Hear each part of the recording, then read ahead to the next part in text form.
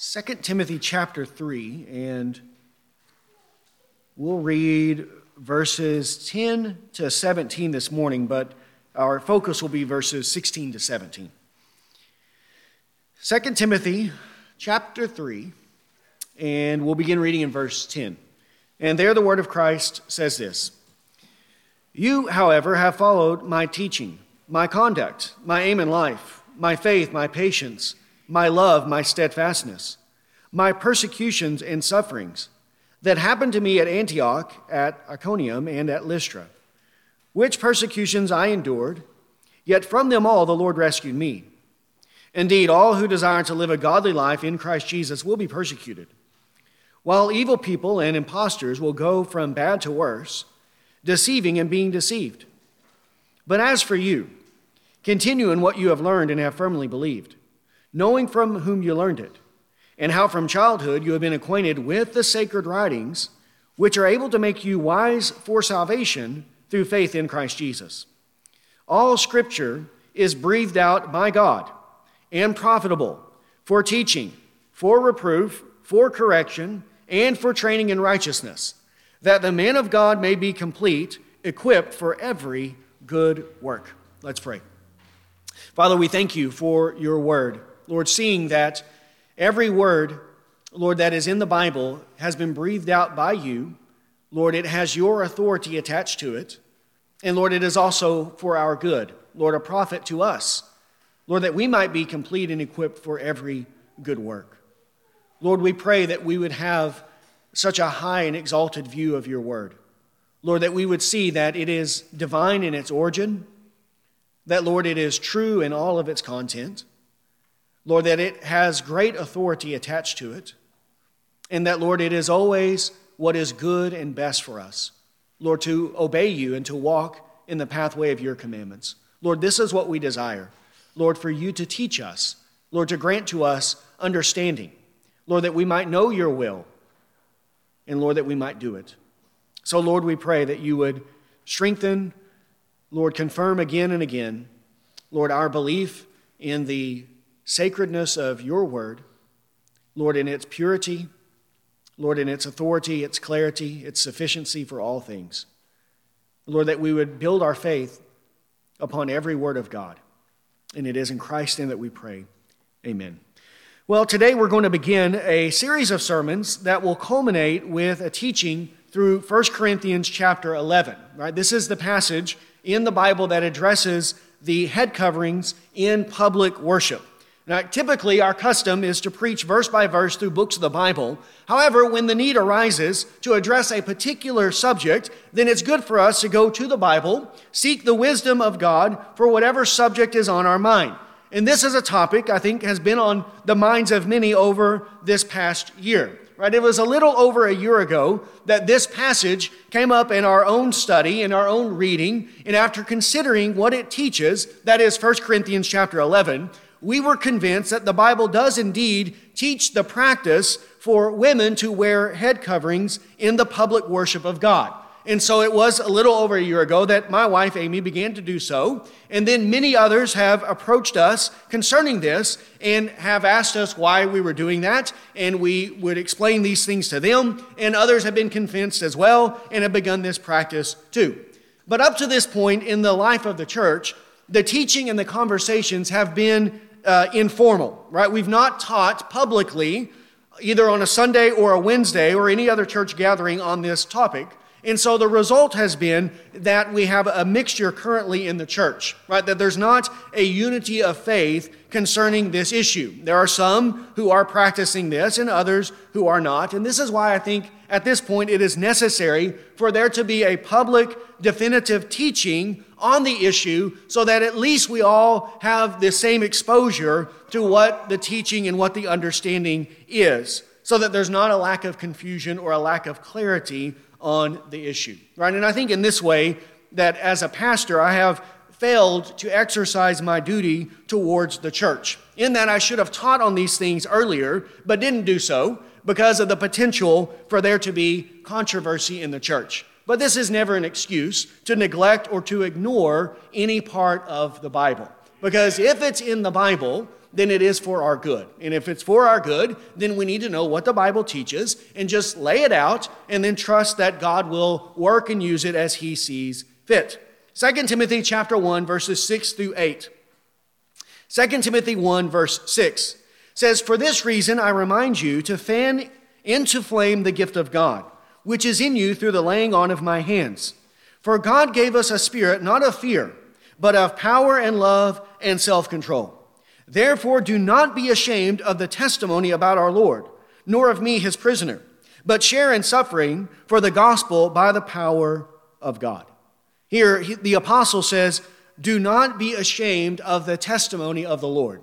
Right? We should never be ashamed of anything that is in the Bible, right? If it's in the Bible, then we have nothing to be ashamed of, right? But rather, we should teach it, we should hold to it, even though there will be those who oppose what the Bible says, right? And any time there's something new, right? Something that is contrary to what we have done or what we have practiced our whole lives, right? Especially when you're dealing with something like head coverings for women during worship. Right? It seems odd. It seems bizarre. It seems strange. Right? No other church is doing it. Right? No one else is doing it. We've never done this in our life. And maybe we are a cult after all. Right? That's what people will conclude. Many people have charged us with being a cult before. And so this will be more evidence, that maybe we are crazy, fanatical, and out of our mind. But this is no excuse for failing to instruct the people of God in the Word of God. Right? The duty of the pastor is to teach the Bible. Not some of the Bible, not those parts of the Bible that are easy to digest, but to teach the whole counsel of God. And whether the people listen or whether they refuse to listen, whether the teaching seems bizarre or not, it doesn't matter. Right? All that matters is, what does the Bible teach? Right? What is the will of God, and what does God expect of us? Right? That should be the theme of every church. What does the Bible say? Every church should be seeking this in all issues. Every Christian home should be seeking this in all issues, and every Christian person should be seeking this in all issues. I want to know, what does the Bible say? What does the Bible teach concerning this topic or that topic, this issue and that issue? What is God's declaration concerning the subject? I want God's will so that I can do God's will. Right? That should be the desire of everyone who claims the name of God. And this is all that matters in life. Knowing the will of God.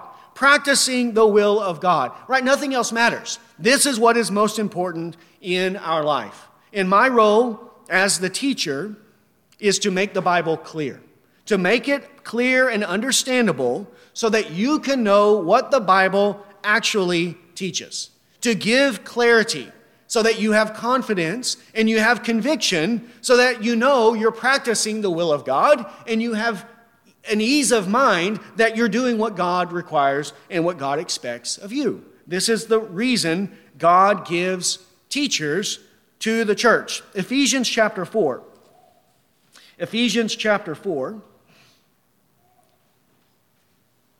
verse 11 says, "And he gave the apostles, the prophets, the evangelists, the shepherds, and teachers." There, some translations will say the shepherds, that is the teachers, or the shepherd teachers, the pastor teachers. He gives them to equip the saints for the work of ministry, for building up the body of Christ, until we all attain to the unity of the faith and of the knowledge of the Son of God, to mature manhood, to the measure of the stature of the fullness of Christ, so that we may no longer be children, tossed to and fro by waves and carried about by every wind of doctrine, by human cunning, by craftiness in deceitful schemes. Rather, speaking the truth in love, we are to grow up in every way into him who is the head, into Christ, for whom the whole body, joined and held together by every joint with which it is equipped, when each part is working properly, makes the body grow so that it builds itself up in love. So there the teachers are given to equip the saints for the work of ministry, to build up the body of Christ until we all attain the unity of faith. The unity of faith comes when we're being taught the Bible and we are agreeing on what the Bible teaches, that there's unity in our faith, in our doctrine, in our belief, in our practices concerning the will of God and what it teaches. And this is why God gives the pastor teachers to the church, equips them with the ability to communicate and to teach the Bible so that they can explain these things so that everyone arrives to the same and proper conclusion. And this is what our goal is in this. So our goal is to teach what the Bible says and to try to make what may initially seem confusing, try to make it clear, understandable, so that we can have confidence and conviction that this is what the Bible teaches and then this is what we need to do. But before we get to that point, we need to lay the foundation, right? The foundation of the Word of God and what the Word of God is and how it is that we must receive everything in the Bible. Everything in the Bible comes from God, so there's no part of the Bible that we can dispense with. We must receive all of it, and that's why we're going to 2 Timothy 3:16-17, because here we have a definitive statement concerning the Bible, its source, its origin, and its usefulness for the Christian in everything. So let's go back to 2 Timothy 3:16-17. 2 Timothy chapter 3, verse 16 and 17 says, "All Scripture is breathed out by God and profitable for teaching, for reproof, for correction, and for training in righteousness, that the man of God may be complete, equipped for every good work." Here in this passage, the Holy Apostle is commending the teaching of the Word of God to Timothy, who is his son in the faith. He's instructing Timothy on how he is to conduct himself as a good and faithful minister of Christ Jesus. He reminds him that there are going to be persecutions that are going to arise because of the Word of God. This because there are evil people and there are imposters who go from bad to worse, deceiving and being deceived. There will be those in the church, those imposters that will infiltrate the ranks of the church, who will slip in unaware, and much of the persecution that arises against the faithful will come from these imposters who will revile and ridicule the true and faithful teaching of the Bible. So Paul is reminding Timothy of this reality and the need to remain steadfast and immovable in teaching the Word of God, even if it means contradicting and exposing those false teachers who are leading people astray. He must devote himself to the simple, clear, authoritative teaching of the Bible. This is what is being commended to Timothy by the Apostle Paul. The necessity of a faithful minister to continue teaching the whole counsel of God, even in the face of persecution and opposition from false teachers. Now, he tells Timothy that he knows this by his own experience. He knows what the Word of God is by his own experience, because from his childhood, he has been taught the sacred writings by his mother and his grandmother, and he knows that it was these sacred writings that made him wise unto salvation through faith in Christ Jesus. And then we come to verse 16, where we have this declaration from the apostle by the Spirit of Christ. A declaration concerning the Word of God, its source, its authority, its usefulness for the household of faith. Notice what he says first in verse 16. All Scripture is breathed out by God. All Scripture, right? All Scripture is breathed out by God. All Scripture has as its source God. It all comes and originates from the same divine source. It comes down from the Lord, and it is His word, His declaration, His judgments. Right? And since the Word of God, since the Scripture comes from God, it possesses His authority. All of the authority of God is bound up in the Word of Christ. The Bible is not presenting opinions. These are not suggestions. The Bible is not a book filled with the ideas of men. But the Bible is instead presenting to us the authoritative judgments of God. Right? God's thoughts, God's declarations concerning the issues of life. This is what God says on these matters. So whatever topic, whatever subject, whatever issue the Bible addresses, it is giving to us God's definitive declaration, his authoritative word concerning this issue and that issue. And since it comes from God, we cannot have a take it or leave it approach to the Bible. We cannot see the Bible as an opinion, as a preference, as a suggestion that we can believe if we want to, but we don't have to believe if we don't want to. We cannot have this take it or leave it approach. All Scripture is breathed out by God.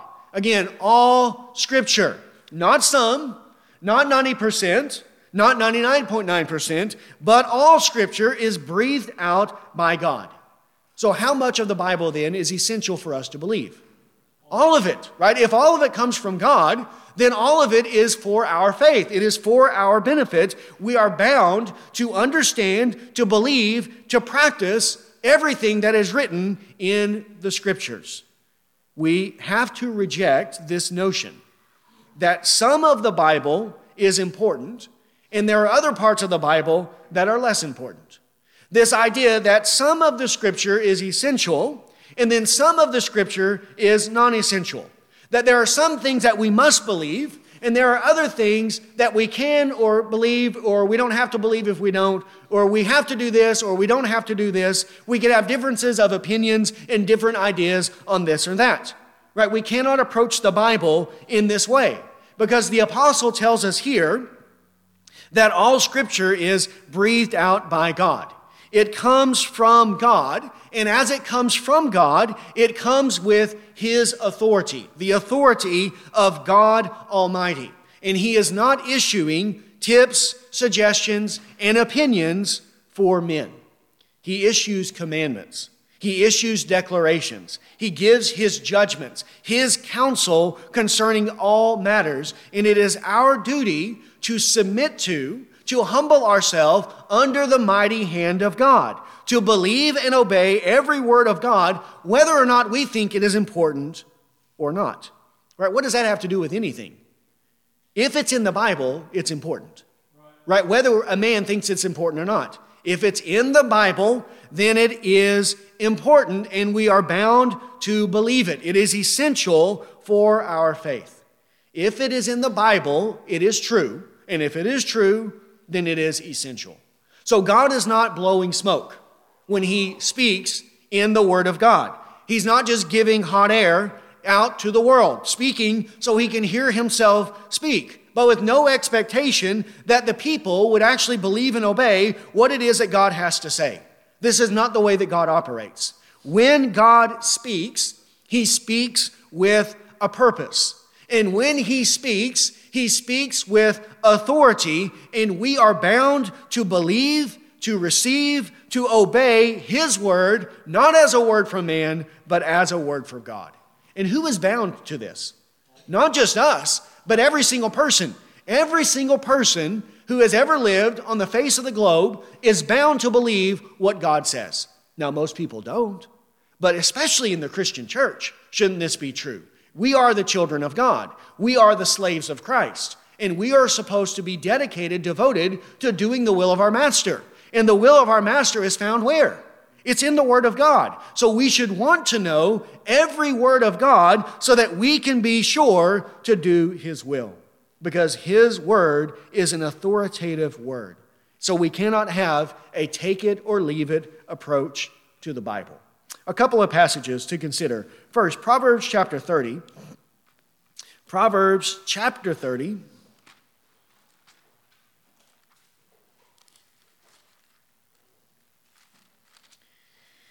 Proverbs 30, verse 5.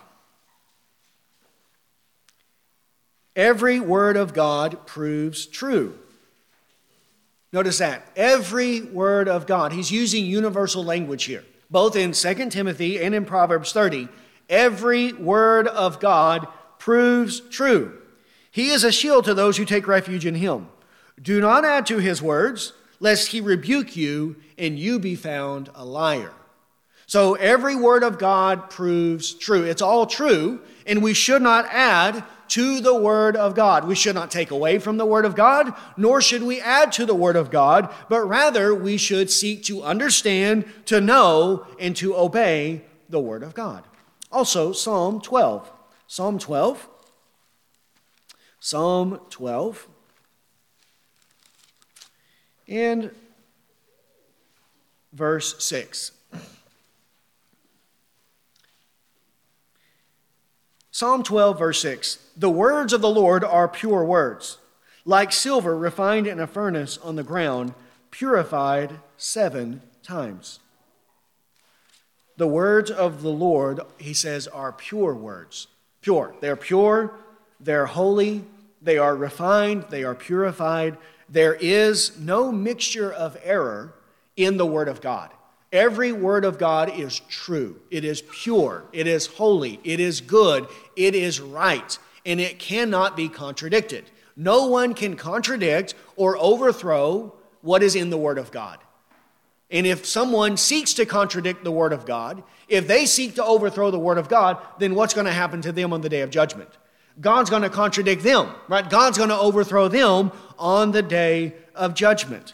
Also, 2 Peter. 2 Peter chapter 1.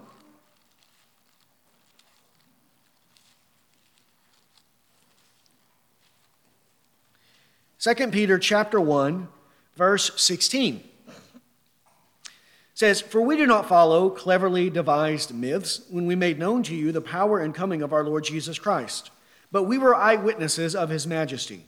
For when he received honor and glory from God the Father, and the voice was borne to him by the majestic glory, 'This is my beloved Son, with whom I am well pleased,' we ourselves heard this very voice borne from heaven, for we were with him on the holy mountain. And we have the prophetic word more fully confirmed, to which you will do well to pay attention as to a lamp shining in a dark place, until the day dawns and the morning star rises in your hearts. Knowing this, first of all, that no prophecy of Scripture comes from someone's own interpretation. For no prophecy was ever produced by the will of man, but men spoke from God as they were carried along by the Holy Spirit." So there, no prophecy of Scripture comes from a man's own interpretation, right? Though the prophets wrote the Word of God, though they're the ones that God spoke through, what they spoke did not originate with them, right? It was not their own interpretation that they were speaking, but rather men spoke from God as they were carried by the Holy Spirit. This has to guard our view of Scripture, define the way that we view the Word of God. The Word of God has as its source God. Though men are the ones who wrote it, they were carried by the Holy Spirit in such a way that what they wrote is indeed the very Word of God, without any mixture of error, without any pollution. It is the perfect Word of God. This is the way we have to approach the Bible. Any thought or any teaching that rejects the Word of God or any part of the Word of God does not come from the Lord, but rather it comes from the father of all lies. It comes from the devil. The devil hates the Word of God. He is a liar, and the Word of God is what is true, right? The Word of God is the most truthful thing in this whole world. So what is the devil going to attack over and over and over again? Isn't this what he's been up to since the very beginning? Did he not, in Genesis chapter 3, seek to overthrow, to contradict, to subvert the very Word of God that was delivered to Adam and Eve in the garden? This is what he does. He hates the Bible. He wants to contradict the Bible. He wants to overthrow the very Word of God. Whether that be an outright denial, and there are those who deny the divinity of the Bible, like an atheist, who denies the existence of God, who denies the existence of truth, who says that the Bible is just a book written by men, right? Well, if the Bible is a book written by mere men, then what authority does it have? It has no authority at all. Then we can pick and choose and do whatever we want with it if it comes from men. And there are those who would say that the Bible is just a book written by men, it has no authority, so we are not bound to obey it.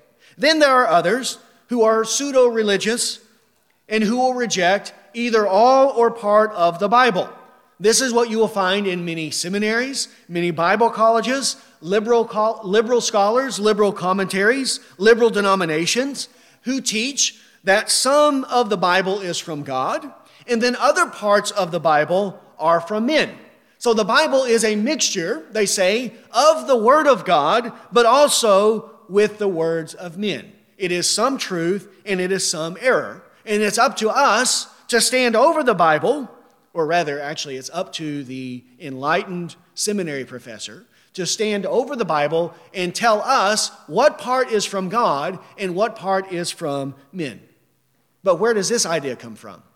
This is a devilish idea as well, right? Because if it's a hodgepodge of between God and men, then who gets to decide what part is from God and what part is from men? Well, some man gets to decide. But this puts man above the Word of God, and that's not the way that it's supposed to be. Also, there is another way that people do this today. This is what is most common, especially in evangelical churches or churches that claim to believe the Bible. Most of the churches that we have been in our whole life, they would claim to have a very high view of Scripture. They would say the Bible is the Word of God. The Bible is authoritative. The Bible is inerrant. The Bible is inspired by God. They'll take their Bibles, they'll hold them up, and they'll say, this is the Word of God. And they will tell the people, every word in here comes from God, and every word in here is true. But because the Bible is not clear, then we have to make room for different interpretations. Multiple, various, different interpretations on different parts of the Bible. They will say on some things we can be dogmatic. On some things we have to say this is the way it is. But on many things that the Bible addresses, we have to make room for different perspectives, different views, different interpretations, and you do it your way, we'll do it our way, and in the end of the day, we're all good Christians and we're all going to make it to heaven, regardless of what denomination you're in, regardless of what you believe about this issue or that issue. Right? Because who am I?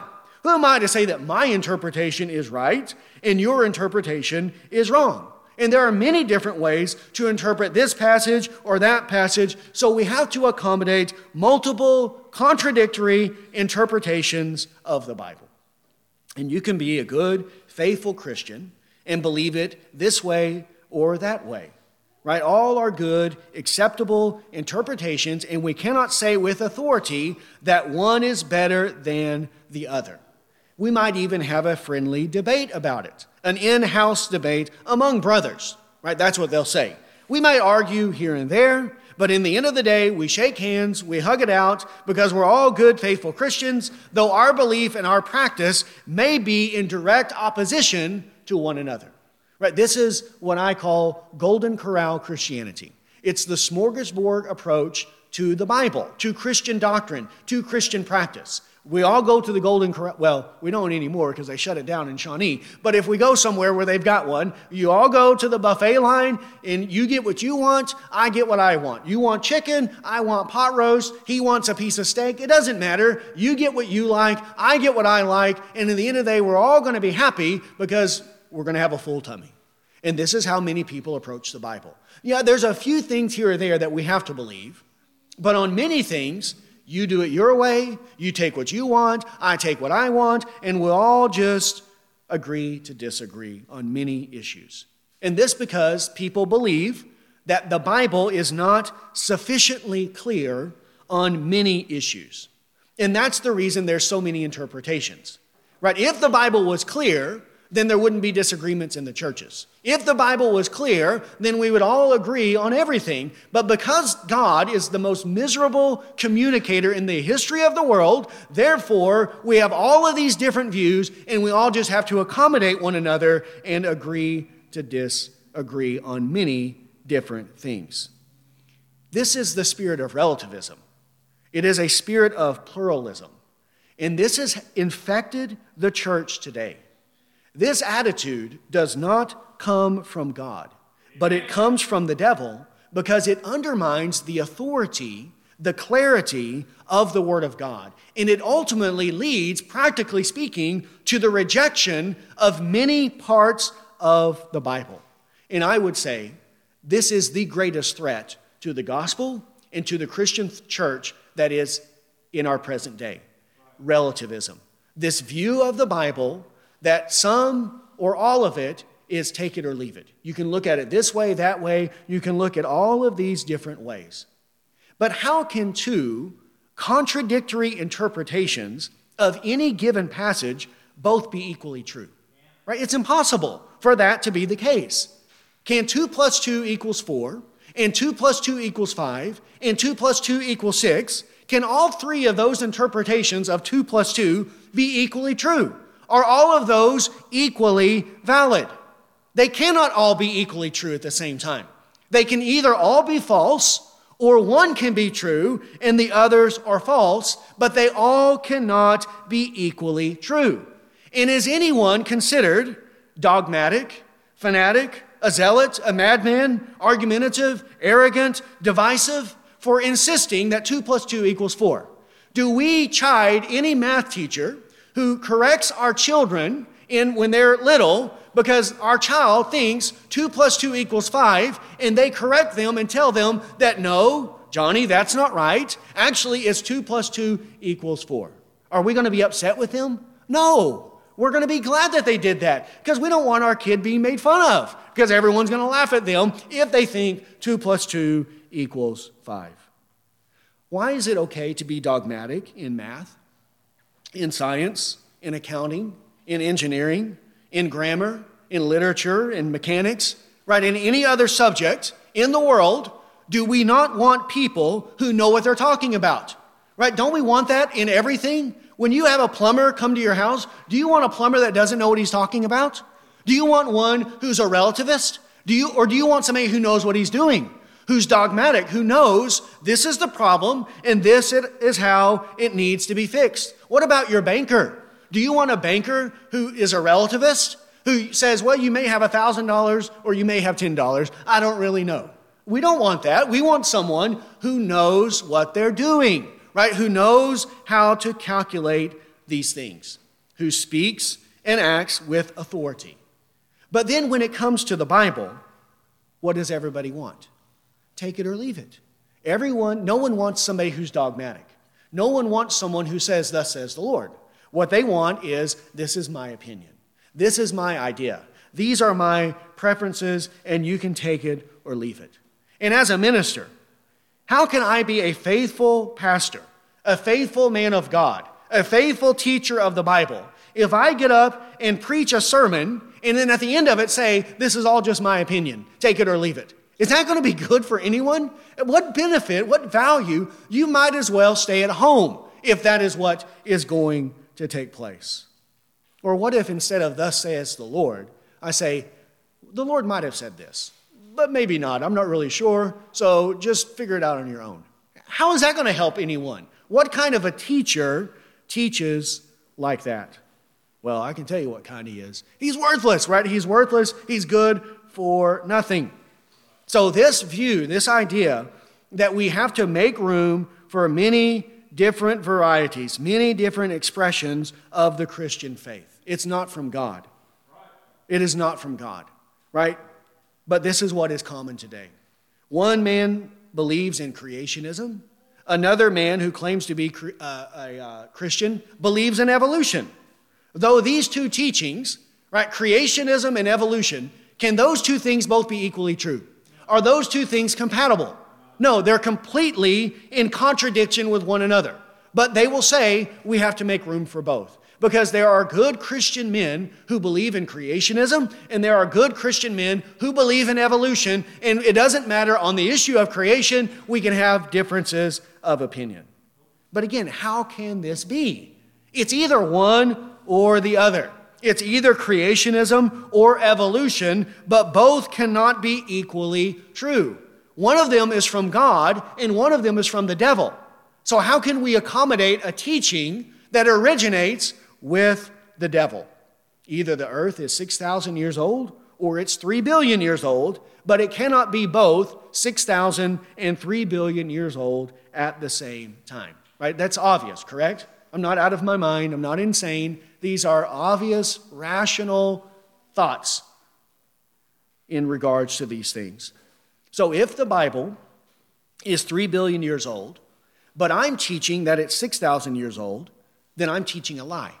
I'm teaching a lie that comes from the devil. and I am a false teacher who is spewing out lies to my ruin and to the ruin of my hearers. I am deceiving, and I am being deceived. If the earth is 6,000 years old, but someone is teaching that it's 3 billion years old, then that person is teaching a lie. And that lie came from who? Came from the devil. And on that point, this man is a false teacher. He's teaching what is false. Even if, on some other points, he may teach what is consistent with the Bible. But on this point, at the very least, we have to say that this man is teaching what is false, what is from Satan, lies to his own ruin and to the ruin of his hearers. And the Bible teaches that a little truth does not outweigh much folly, but a little folly outweighs much honor and much truth. Ecclesiastes chapter 10, verse 1. How many flies does it take to land in your food for you to throw the whole plate out? It just takes one, right? Just takes one fly, one dead fly, to ruin a good plate of food, right? How much excrement does it take to ruin food? Just a little bit, right? It doesn't take a whole lot, a little bit, and you don't want anything to do with it. Ecclesiastes 10:1. A dead fly. Dead flies make the perfumer's ointment give off a stench. So a little folly outweighs wisdom and honor. A little folly. So yes, even if this man teaches the Trinity, he teaches the divinity and the humanity of Christ, he teaches the death and resurrection of Jesus Christ, he teaches those things, but on the issue of creation, he teaches what is false, what is contrary to the Word of God. Well, that little bit of folly outweighs his wisdom and honor. It outweighs it so that it voids it, and this man is not trustworthy and is no good. Right? Either way, someone is misrepresenting God. And misrepresenting God is a serious issue. This is not some light matter, but it is rather a very serious issue. 1 Corinthians chapter 15, notice here, this is what the apostle says. If he's teaching the resurrection of Jesus Christ and the resurrection of believers, when Christ has not been raised from the dead, he says, then we are misrepresenting God. And for him, that's not a little slight matter, as it is for many people today. They don't care. But for the apostle, it's a very serious issue to be found misrepresenting God. 1 Corinthians 15, verse 12 says, now if Christ is proclaimed as raised from the dead, how can some of you say there is no resurrection of the dead? But if there is no resurrection of the dead, then not even Christ has been raised. And if Christ has not been raised, then our preaching is in vain, and your faith is in vain. We are even found to be misrepresenting God, because we testified about God that he raised Christ, whom he did not raise, if it is true that the dead are not raised. He says, we're testifying to these things, we're preaching these things, we're proclaiming these things, but if we're proclaiming something that's not true, he says, then we're misrepresenting God. We're liars. We're not doing what is good and right in the sight of God. So if we are teaching something contrary to the truth, this is serious business, right? It is a very serious matter. Though, again, many people in many churches, they don't look at it this way today. They say it doesn't matter one way or another. All that matters is if you're sincere. But yeah, you're sincerely wrong. But that's not good to be sincerely wrong. We need to be sincerely right on things, right? So on whatever issue, whether it's creation and evolution, right? Or what about the issue of election and free will?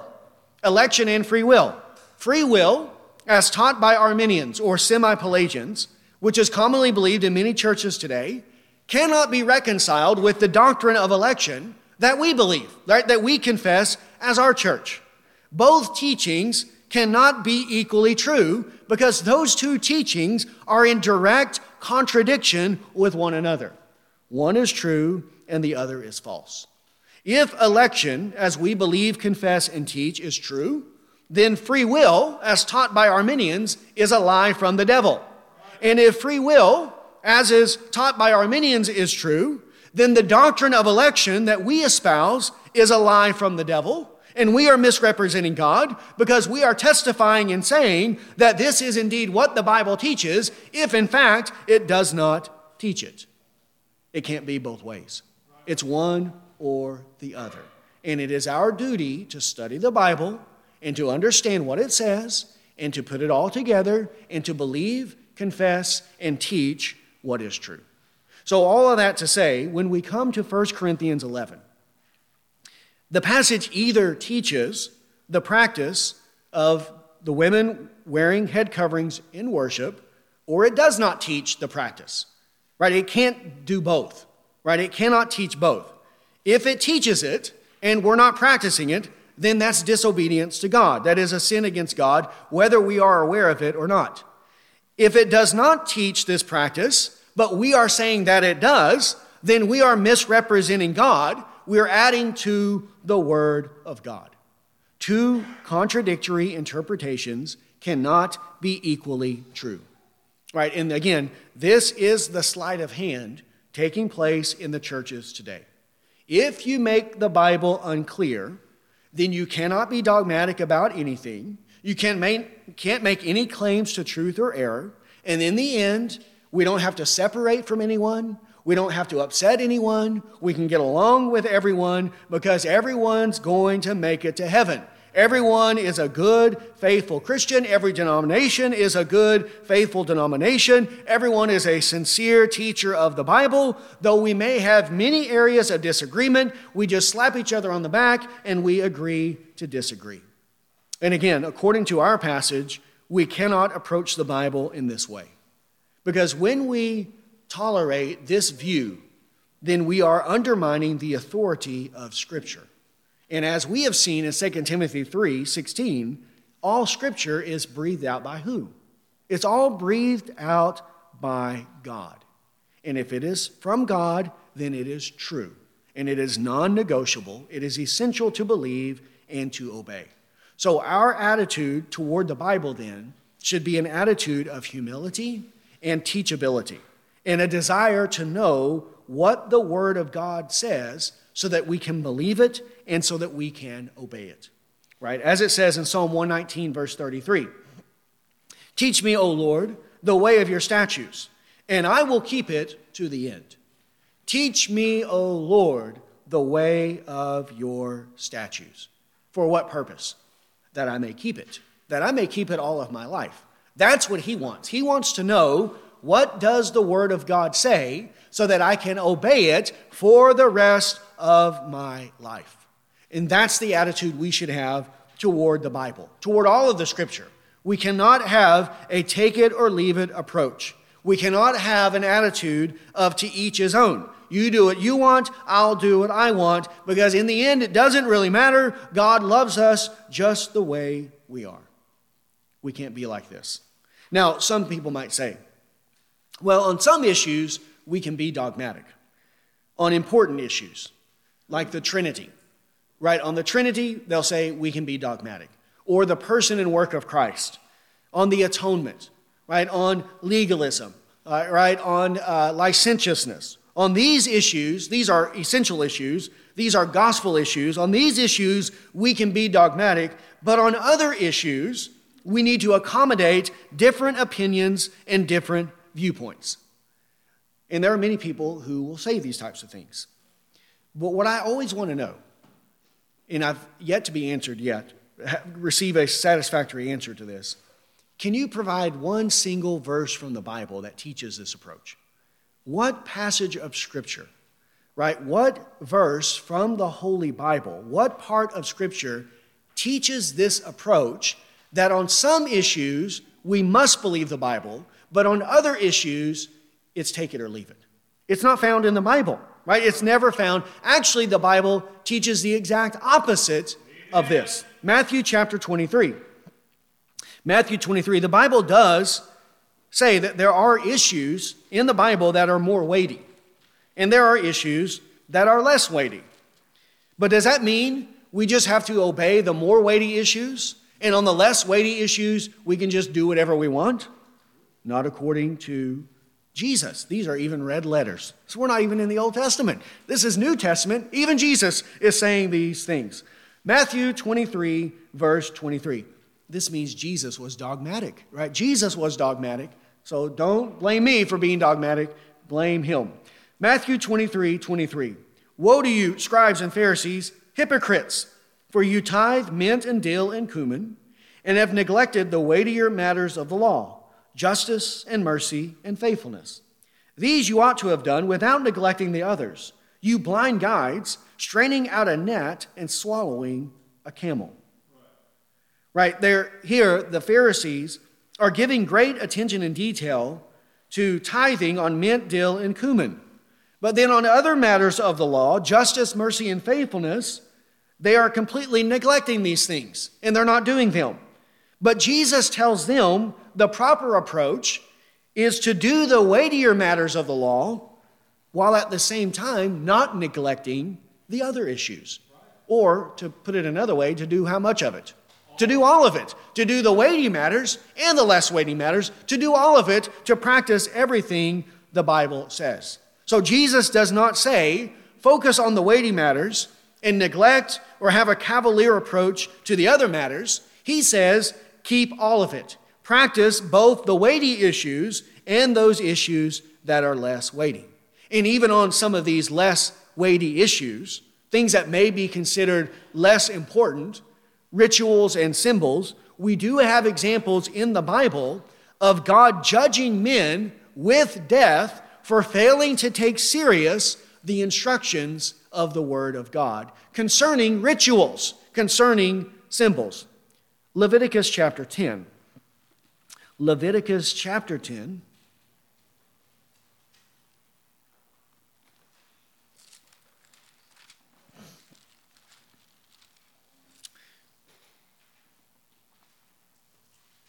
Leviticus chapter 10, verse 1.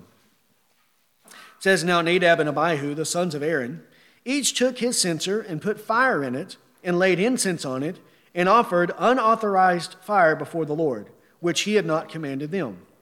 And fire came out from before the Lord and consumed them, and they died before the Lord. Then Moses said to Aaron, This is what the Lord has said. Among those who are near me I will be sanctified, and before all the people I will be glorified. And Aaron held his peace. So here, Nadab and Abihu, they're not erecting an idol. They're not teaching the people to worship a foreign god. They're not denying the divinity of Christ or the Trinity. They're not doing any of those types of things. All they're doing is offering unauthorized fire before the Lord. These are rituals. These are symbols. And yet what does God do? He executes them. He kills them for not following the commandments of God. Also, 2 Samuel chapter 6. 2 Samuel chapter 6 and verse 5.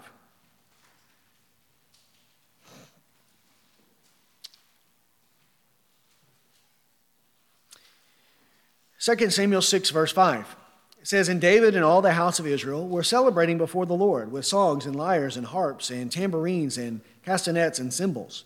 And when they had come to the threshing floor of Nacon, Uzzah put out his hand to the ark of God and took a hold of it, for the oxen stumbled. And the anger of the Lord was kindled against Uzzah. And God struck him down there because of his error, and he died there beside the ark of God. And David was angry because the Lord had broken out against Uzzah, and the place is called Perez Uzzah to this day. And David was afraid of the Lord that day, and he said, How can the ark of the Lord come to me? So David was not willing to take the ark of the Lord into the city of David, but David took it aside to the house of Obed-Edom the Gittite, and the ark of the Lord remained in the house of Obed-Edom the Gittite 3 months, and the Lord blessed Obed-Edom and all of his household. So here, Uzzah is put to death, right? Again, not because he's denying some essential, some foundational doctrine of the Christian faith. He's not erecting an idol. He's not teaching people to bow down and worship a false god. He's not even blaspheming outwardly the name of God. In some ways, we might say that he was trying to do good because the ark of God, which they're transporting, not according to the word of God, right? That's the problem. They're not following the word of God carefully. And then whenever it begins about to tip over, he doesn't follow the word of God concerning the ark, but he reaches out and touches it, and God puts him to death. And the ark is Nothing, right? It's only a symbol, right? It doesn't have, in itself, it's just made of wood and gold and those things from the earth, but it is a symbol of a greater heavenly reality. He's not touching the heavenly reality. He's just touching the earthly symbol, and yet God puts him to death because they did not take serious the commandment of the Lord. So all Scripture is breathed out by God. Not some, but all comes from God. It has His authority, and it is to be received by His people.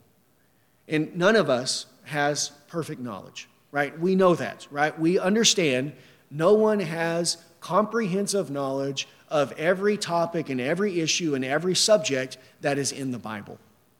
But what we should desire is accurate knowledge, to have an accurate knowledge of what the Bible teaches. And as we go along in our Christian life, as we are taught more and more, as we read more and more, then we're going to grow in our knowledge. And as we grow in our knowledge, then we have to be willing and ready to amend our ways, to change our custom, to change what it is we are doing if what we discover that what we are doing is not consistent with what is found in the Word of God. Also, back to 2 Timothy 3, 16 to 17, notice, he says, all Scripture is breathed out by God and profitable. Profitable. Right? So not only is all Scripture breathed out by God, but all Scripture, again, not some Scripture, but all Scripture is profitable, is beneficial, is useful. Now we have to ask, profitable for whom? Beneficial for whom? For God or for us? For us, right? This is why God has given to us the Word of God. It's not for His benefit. He already has all knowledge. He has all wisdom. He has all understanding. He's given these things for us, for our benefit, to be an advantage and a profit to us. From Genesis chapter 1, verse 1 to Revelation 22, 21. And every word in between, every single verse, every single chapter, every single book, right? Every single word, every letter of the Bible is profitable, is beneficial for us. And God did not breathe it out for Himself, as if God needs instruction. He breathed it out for our benefit, for our good, to be a help to us. Romans chapter 15. Romans chapter 15, notice what it says in verse 1. He says, we who are strong have an obligation to bear with the failings of the weak and not to please ourselves. Let each of us please his neighbor for his good to build him up. For Christ did not please himself, but as it is written, the reproaches of those who reproached you fell on me. For whatever was written in the former days was written for our instruction, that through endurance and through the encouragement of Scriptures we might have hope. May the God of endurance and encouragement grant you to live in such harmony with one another in accord with Christ Jesus, that together you may with one voice glorify the God and Father of our Lord Jesus Christ. Therefore welcome one another as Christ has welcomed you for the glory of God. There he says, whatever was written in the former days was written for our instruction, right? It's for our benefit. It's so that we might be instruction, so that through the endurance and encouragement of the Scriptures, we might have hope. So the Bible is very beneficial to us. It is through the Word of God that God gives to us our salvation. It is through the Word of God that God sanctifies us and equips us for every good work. Everything we need for life and godliness is found in the Word of God. And every single word in the Scriptures is given by God for our benefit. That's why we need to read all of the Bible, from cover to cover. Not some of the Bible. We need to read all of the Bible because all of it is given by God for us, for our benefit, for our profit. Well, if God has given the Bible for our benefit, then how can we neglect any part of the sacred writings? How can we neglect any part of the Scripture if God says it is for our good? Right? We can't do this. Our attitude towards the Bible, we should not look at the Bible as a burden, as something that is going to bind us, something that is going to ruin us, destroy us, make our life miserable and horrible. Right? Who looks at the Bible that way? Right? What Christian looks at the Bible as a burden, as something that is going to bind us and ruin us? This isn't the attitude of a child of God. We should never approach the Bible with that attitude. Right? Obeying God is never going to be detrimental to our good or to our happiness in this life. No, our approach should be the opposite. I want to understand this passage, this verse, because I know that in its instruction is going to benefit me. It is going to be profitable for me. It will be a great value to me in my Christian life, and I want to know what it says so that I can incorporate it into my faith and into my practice. The Bible is never a burden. The instructions of the Bible are freedom. That is where true freedom is found. True liberty is found not in doing whatever we want. True liberty is found in doing the Word of God. Sin is slavery. Right? That is what binds us, is slavery. Whoever is a slave to sin, whoever sins is a slave to sin. But obedience to God is not slavery. Obedience to God is freedom. This is liberty to walk in the pathway of God's commandments. Matthew chapter 11. Matthew chapter 11.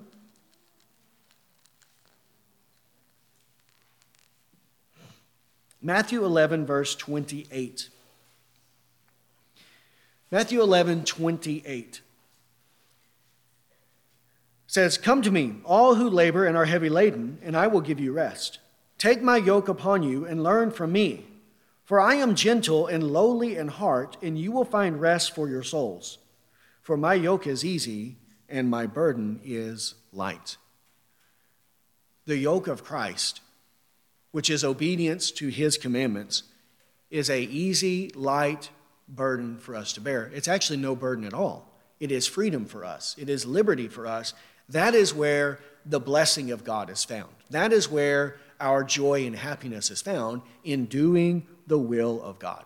So not only is obedience to God the right thing to do, right, seeing that God is the one who has all authority, but obedience to God is also the best thing to do because it benefits us greatly in this life. So obedience is both right and good for us to do. So we have many motivations to want to know what the Bible says, what it teaches on every subject, and we have many motivations to amend our ways if necessary, if we find that we are lacking in some area of our faith or in some area of our practice. And we should never approach anything in the Bible as if it is a burden or with a ho-hum attitude or a sour attitude because I might have to change something in my life. This is how many people approach the Bible. The Bible is a nuisance because it's going to affect the way I want to live. We can't be like this, right? And none of us, again, have perfect faith. None of us have perfect knowledge. None of us have perfect obedience. And will any of us in this life ever arrive at perfect knowledge? It's never going to happen. Right? Even the Apostle Paul, 1 Corinthians 13, even he says and testifies that he only knows in part. And he's the holy Apostle Paul, who wrote so much of the New Testament. That means then, throughout our Christian life, we have to be open and willing to change, to repent, right? To amend our ways when we receive knowledge and understanding of the will of God. But many will say, well, we've never done this. It's new, right? It's novel. It's strange. It is foreign to us. Well, I went 23 years of my life without ever being married, right? Being married was foreign to me. It was strange to me. It was novel to me. I had never experienced it. Yet, I happily approached the day of my wedding. And without any hesitancy, I made my vow to Amy because I knew that in marrying her, that it wasn't going to be detrimental to my life, to my happiness, to my good, but she was going to increase those things. So I happily changed my situation because I knew it was a change for the better. Well, how much more then in obedience to God? How much more zeal and joy should we approach the Scripture knowing that in God's Word we are going to find instructions that are going to be very profitable for us, not only for this life, but also for the life to come. That's the way that we should approach it, like we did our wedding day, right? Now maybe if you married a dud or somebody forced you to, you might not have been looking forward to it. But most of the time, people look toward their day of their wedding with great joy. Well, how much more to be wed to Christ and to be wed to his commandments and to obedience to him. The law of your mouth is better to me than thousands of gold and silver pieces. The law of your mouth is better to me, he says, than thousands of gold or silver pieces. Psalm 119, verse 72. Or how about Proverbs 8, verse 10? Take my instruction instead of silver, and knowledge rather than choice gold. For wisdom is better than jewels, and all that you may desire cannot compare with her. Wisdom from God is better than riches in this present life. And also, in terms of changing behavior, haven't we just witnessed an unprecedented change of behavior across the world in regards to what people wear? Right? In my life, from 1977 to 2020, I have never seen people universally wear masks over their face. Right? Never had it occurred in my life, but all across the world, people were faithfully, religiously, zealously, right, wearing face masks because the government told them that they had to do so. And many people did this without a second's hesitation, though the government has neither the authority to compel such obedience, nor do they have the science to back it up. Yet people did it. And they didn't say, well, we've never done it before. They just did it faithfully. Overnight, right? The world completely changed, though the people never behaved that way before. They changed their attire because the government and filthy Fauci, right, that little liar, was up there telling people that this is what they have to do. Well, if people can amend their attire because the government tells them to do so, though they've never practiced it before, then can we not do the same? Can we not amend our attire? Can we not change if we are convinced from the scriptures that it is commanded by God? Right? When in terms of face masks, there was no authority compelling us to do so, nor was it in our best interest, right? Actually, we now know it didn't help at all, and it was bad for health. But in terms of head coverings, we do have an authority who can compel us to do that. And according to our passage here, it is also in our best interest because it is profitable for us to obey God. So that's the approach we need to have to this passage. And when we come to 1 Corinthians 11, 2 to 16, right? You can't deny it's in the Bible, right? We all know it's in the Bible. It's even in the New Testament. And it has to mean something. So our duty is to try as best we can to understand its meaning and then incorporate its teaching into our faith and into our practice. Whatever does not proceed from faith is sin. Romans 14:23. And faith comes from hearing, and hearing by the word of Christ. Romans chapter 10, verse 17. 1 Corinthians 11 is clearly in the Bible. Therefore, its teaching must be a part of our faith. And if its teaching is not incorporated into our faith and practice, then according to Romans 14:23, it is a sin, because what we're doing is not proceeding from faith. Right? It is a sin against God and contrary to our own good and well-being, for all Scripture is profitable, according to 2 Timothy 3:16 and 17. It's profitable, he says, for teaching, for reproof, for correction, for training in righteousness, that the man of God may be complete, equipped for every good work. If we neglect any portion of Scripture, then we will not be complete and equipped for every good work. And it is my duty as the pastor-teacher to make the Bible understandable, to interpret the Scriptures so that what may initially be unclear or confusing becomes clear, so that you can have clarity, confidence, conviction that this is the will of God and then this is what I need to do. It is my duty to teach with such clarity and with such authority. Acts chapter 20, verse 18. Acts chapter 20 in verse 18 says, "You yourselves know how I lived among you the whole time from the first day I set foot in Asia, serving the Lord with all humility and with tears and with trials that happened to me through the plots of the Jews. How I did not shrink from declaring to you anything that was profitable, and teaching you in public and from house to house, testifying both to Jews and to Greeks of repentance toward God and faith in our Lord Jesus Christ. There, the apostle says, he did not shrink back. Though he may have been tempted to shrink back, he did not shrink back. But he taught them everything that was profitable, every word of God. So the duty of the teacher is to teach the whole counsel of God, to teach it and to explain it so that people understand it and they know what God requires. And then the duty of the listener, the duty of the congregation, is to be humble, to be teachable, and to be open to reason and willing to change if the Word of God calls us to do so. This is Luke chapter 8, verse 18. Luke chapter 8, verse 18 says, "Take care then how you hear, for to the one who has, more will be given, and for the one who has not, even what he thinks that he has will be taken away from him." We have to be careful how we hear. So I have to be careful what I say, and you have to be careful how you hear.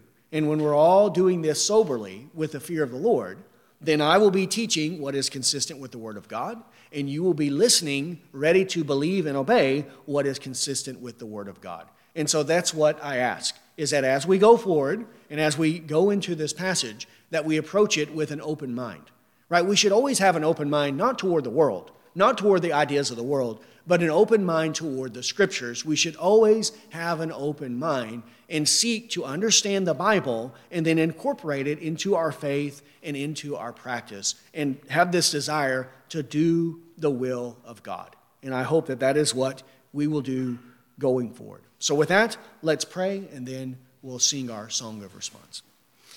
Father, we thank you, Lord, for your word, Lord, that has been given to us by you. Lord, we confess and we know that all Scripture is breathed out by you. Lord, it all comes from you. And Lord, you are not speaking just so you can hear yourself talk. But Lord, when you speak, we are supposed to pay attention. We are to sit up and to listen carefully to what it is that you declare. Lord, because these are issues of life and death. Lord, the Bible is not dealing with issues that just pertain to this life, but it is dealing ultimately with issues that pertain to the life to come, to eternity, to heaven and to hell. And so, Lord, we do not want to take lightly, Lord, any commandment of yours. Lord, give us this approach to the Bible, Lord, that we desire to know what it says, Lord, above anything else. Lord, that we want to be as consistent and as faithful in our faith and in our practice as we can possibly be. Lord, we know that we are filled with much weakness here, and that, Lord, in this present life, we are not even equipped with a body to know you in full, that we only know you in part now. We see you dimly as in a mirror. We know in the life to come we will know fully, even as we are fully known. We will see you as one looks face to face. But Lord, I pray that, Lord, as we are in this life and as we are gaining and growing in the grace and knowledge of our Lord and Savior, Jesus Christ, that, Lord, we would always be humble and teachable, Lord, and that we would be willing and ready to obey you, Lord, in whatever areas that we are lacking in. Lord, if it is in relation to our doctrine, to our belief, Lord, to our faith, we pray that, Lord, you would correct us, Lord, that you would teach us, that you would open our eyes and give to us proper understanding. Lord, if it is in relation to our practice, our obedience, Lord, our righteousness, Lord, we pray that we would be willing and ready, Lord, to change and to do those things that you call us to do. And Lord, may we be considered fools in this present world because we are obedient to you. Lord, we know that the life of godliness, Lord, a life of obedience, Lord, it is going to seem very peculiar and strange to the people of this world. But Lord, it will not be peculiar and strange to you. But Lord, the way they live, that is what is strange to you, and that is what is detestable in your sight. So, Lord, we don't want to be counted with them, but, Lord, we want to be faithful to you.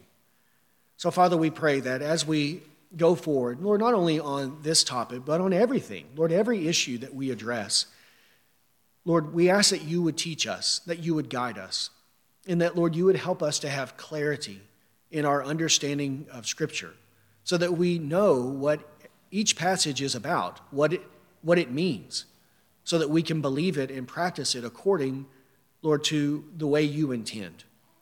Lord, that is what we want. We want our interpretation to be your interpretation. Lord, we want our belief to conform to your word. And so, Lord, we pray that you would help us. Lord, help me as the teacher, Lord, to have clarity in my own thoughts and clarity in my speech, Lord, so that there's not confusion, Lord, there's not darkness and cloudiness, but rather, Lord, there's clarity in what is said so that your people might come to the proper understanding. So, Lord, help us as we go forward, and Lord, may we always, Lord, hold to this, Lord, to this truth. Lord, may it be foundational to everything, that all Scripture is breathed out by you, and that all Scripture is profitable for us. And Lord, we pray that you would equip us with the faith that is necessary, Lord, to do your will and to be complete for every good work. And it is in Christ's name that we pray. Amen.